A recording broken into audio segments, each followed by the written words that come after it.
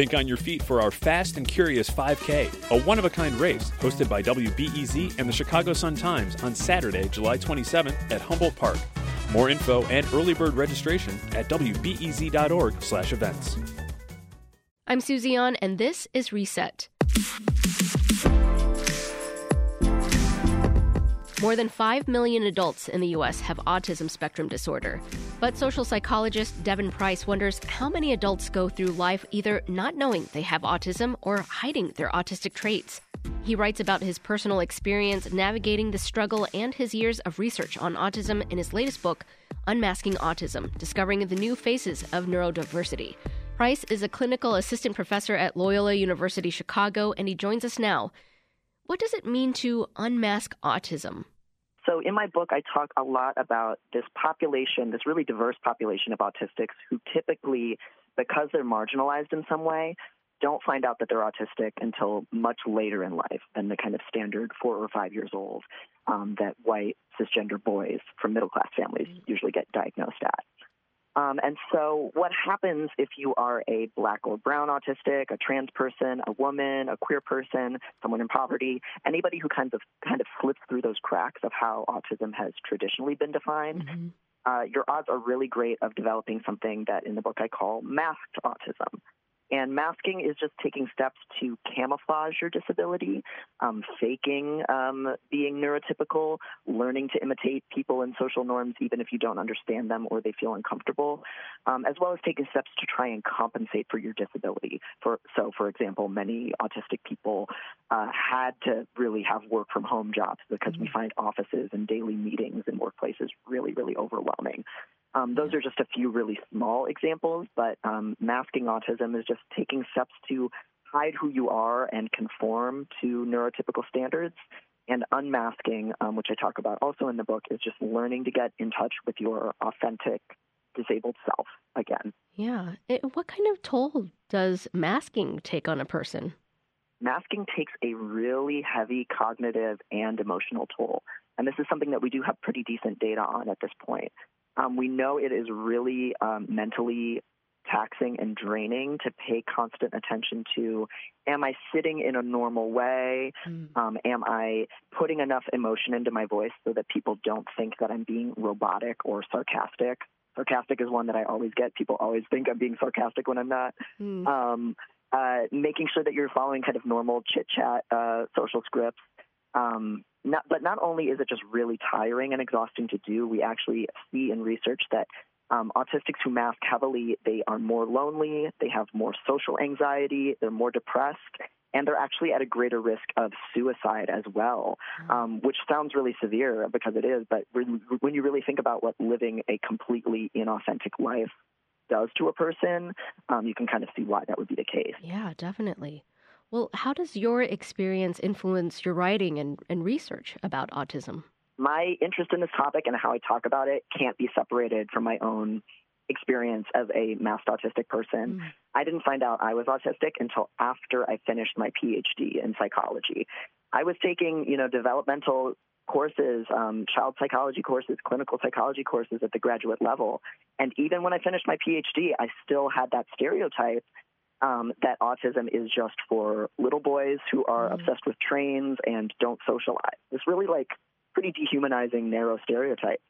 And it wasn't until after I was really struggling in my own personal life, professionally and socially and emotionally, and a cousin of mine did get diagnosed, that I went down this path of investigating what autism really was. And that's when I found out there are queer people who are autistic, there's trans people who are autistic, there's women, there's people of color. We don't necessarily look like that stereotype of what autism looks like in young kids.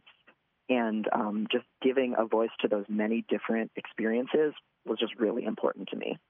Yeah, and you mentioned a bunch of intersectional groups. What does the diagnostic criteria for autism look like? And does it give preference to some people over others?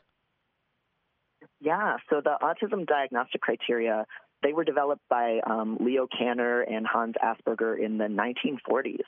And it was really based, as I already mentioned, on kind of white boys from usually middle-class or higher families, and it was only defined by how those kids looked from the outside. So the ways that those kids were a hassle, quote unquote, to their families, or might have messed with the kind of respectability of like upper class families, you know?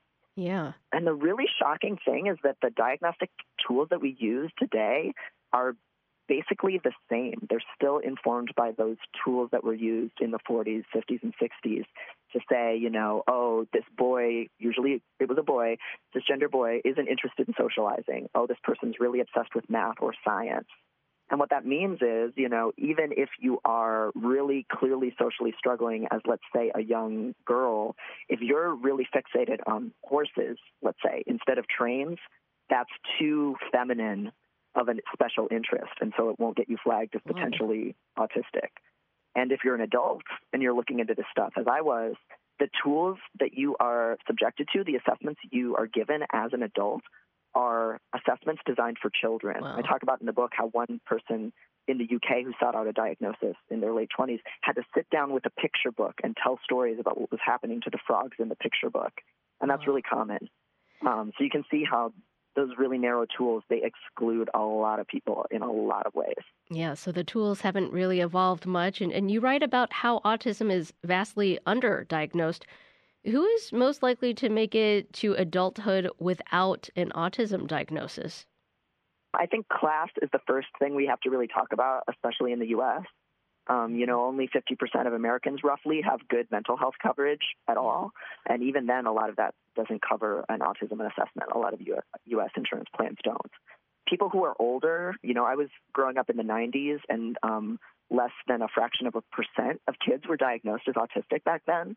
It was just not something that was on teachers' or psychologists' radar unless it was super, super stereotypical and obvious. So if you're, you know, a millennial or older, the odds of having gotten diagnosed when you were young are super, super small. And then, as I already mentioned, it's super likely to be overlooked across the board if you're a woman, if you are gender nonconforming, or if you're a person of color. So give us a little context. You generally say autistic person instead of person with autism. Is there a difference in the terms that you use? Yeah, so most people in the autistic self-advocacy community prefer what's called identity-first language, so autistic person, or just saying I'm an autistic, as opposed to what's usually called person-first language, which is person with autism, person with disabilities. And there's a whole history behind this, but basically the short version is that in the 80s and 90s, a lot of non-disabled parents of disabled kids really, really pushed for person-first language. They, I think, were uncomfortable with their kids' disabilities, and so they tried with their words to create this distance that, you know, it isn't my kids' identity that they're autistic. They're afflicted with this thing. But most people in our community find that idea pretty offensive because we see our disability as a really core part of our identity. Yeah. You know, you wouldn't say, I hope, that I'm a person with gayness. That would make it, that would sound really weird and really othering. You could just say I'm a gay person or a gay man. And it's the same thing with the autistic community. It's not a bad thing. It's not something we need to use a euphemism for, like special needs or handy capable. Usually that really comes across as condescending. And it's okay to just own, hey, I'm disabled and I'm autistic. Also in your book, you point out that, quote, a large percentage of autistic people are transgender and gender nonconforming.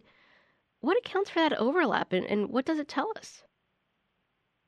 I like to think of it as autistic people are out about who they are in much greater numbers than neurotypical people seem to be.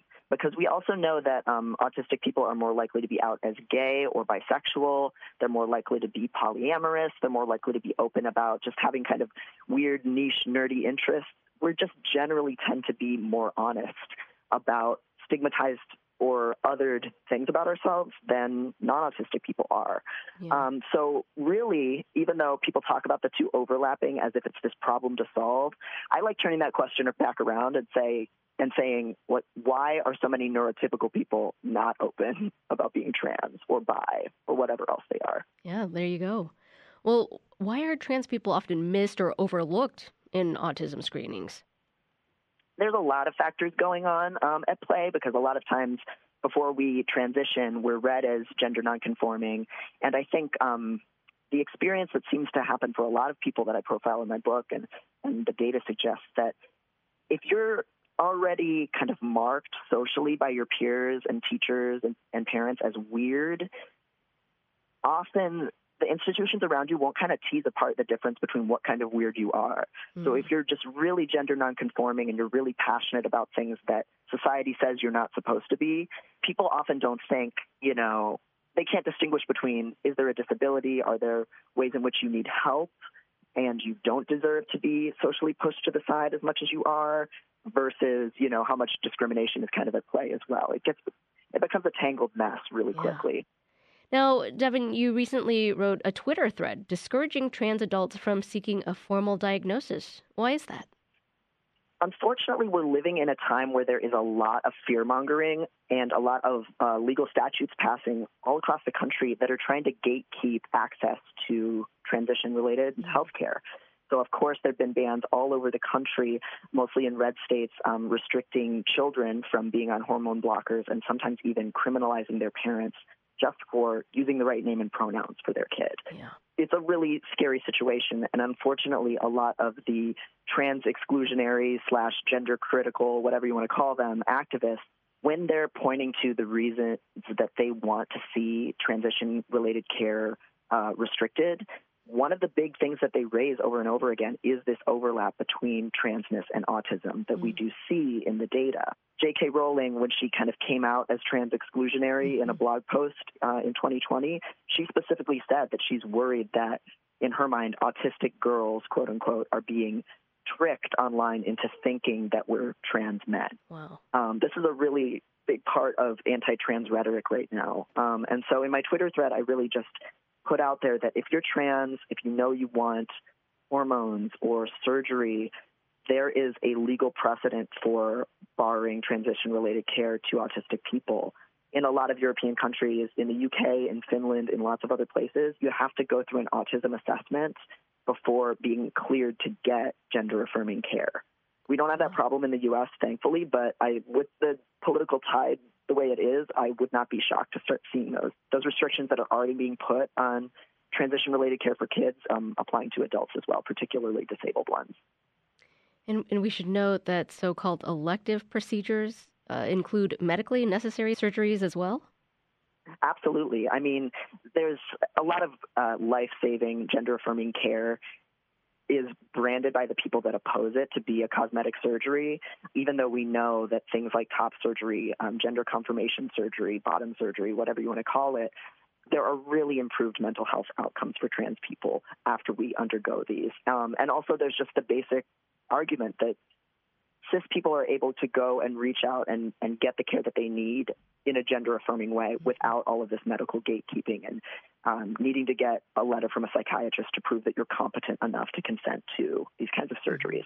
So there's already this big legal divide in terms of who has the freedom to do with their body what they wish, and trans people come on the losing side of that. And as I mentioned already, if you have any kind of disability or mental illness, you're at an even higher risk of being said, oh, your body doesn't really belong to you, and your identity doesn't either. Why do you see self-diagnosis or self-determination as a valid route for autistic people? So I already mentioned a lot of the problems with how diagnosis works, especially in America, but everywhere, really. Diagnostic tools are really flawed and targeted to only a really small population of people. Autism assessments in the U.S. are also incredibly expensive. They're not usually covered by insurance. They can run from $5,000 to even $10,000. And they don't really come with tangible benefits the way, say, a diagnosis of ADHD might get you access to medication that really helps many people with their ADHD symptoms. There isn't really any treatment, quote unquote, for autism like that because it really is a neurodiversity. It's just a source of human variance that's really always been there. In the book, I do draw a parallel to transness that until very recently, if you wanted to get hormones or even legally transition your gender, you needed to be diagnosed with a mental illness, a gender identity disorder. And that was only removed from the most recent handbook of mental disorders a few years ago. Until then, to be yourself as a trans person, you had to have a psychiatrist say there was something wrong with you. And I'm basically arguing for kind of a parallel here with autism, that there's nothing wrong with us. And so why would you need to diagnose something that's just a source of diversity that you can recognize and celebrate. Yeah. And, I have to mention there seems to be this misconception that people self-diagnose themselves after watching one video they relate to on TikTok or other social media apps. What do you have to say to that? I understand why people worry about that. I mean, you get on TikTok and you see really short info bites without any context about mental illness and neurodiversity, and I don't think it's the best place to learn about it by any means. But the thing that I always like to really point out is that when people empathize with members of the neurodiverse community and realize that they have struggles in common with us and that they might benefit from the very same accommodations that we need, flex time, work from home options, dimmer lights, quiet hours at the grocery store. These are things that benefit a lot of people. A lot of people are under the neurodivergent umbrella in some way or form. And so I'm not too concerned about all of these people rushing forward and claiming to be autistic, because there isn't really any benefit for an individual doing that. But what there is a benefit for is for people learning about us, getting to meet us, joining our communities online, learning about our concerns. We're really stronger together, and I think everyone stands to benefit from autistic liberation and a lot of these accommodations that autistic people need. So we don't need to really tightly gatekeep interest in these things. We're better off the more people embrace being a part of our community or being on our side. Yeah.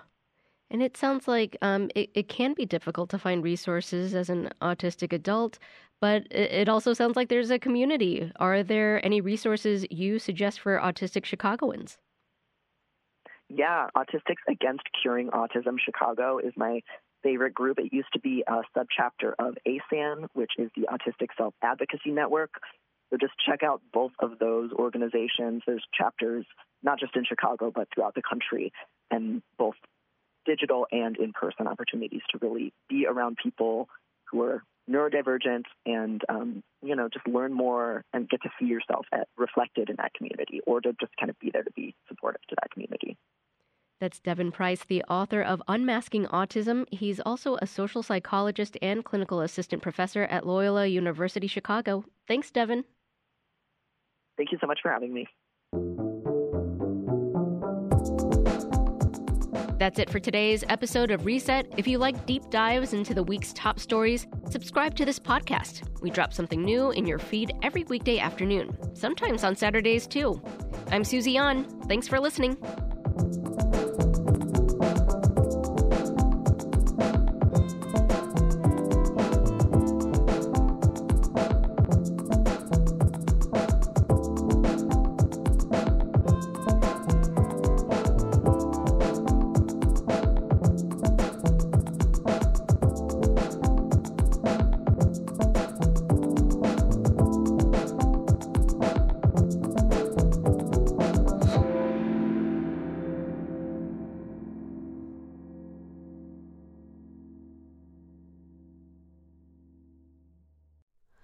Hi, it's Terry Gross, the host of Fresh Air.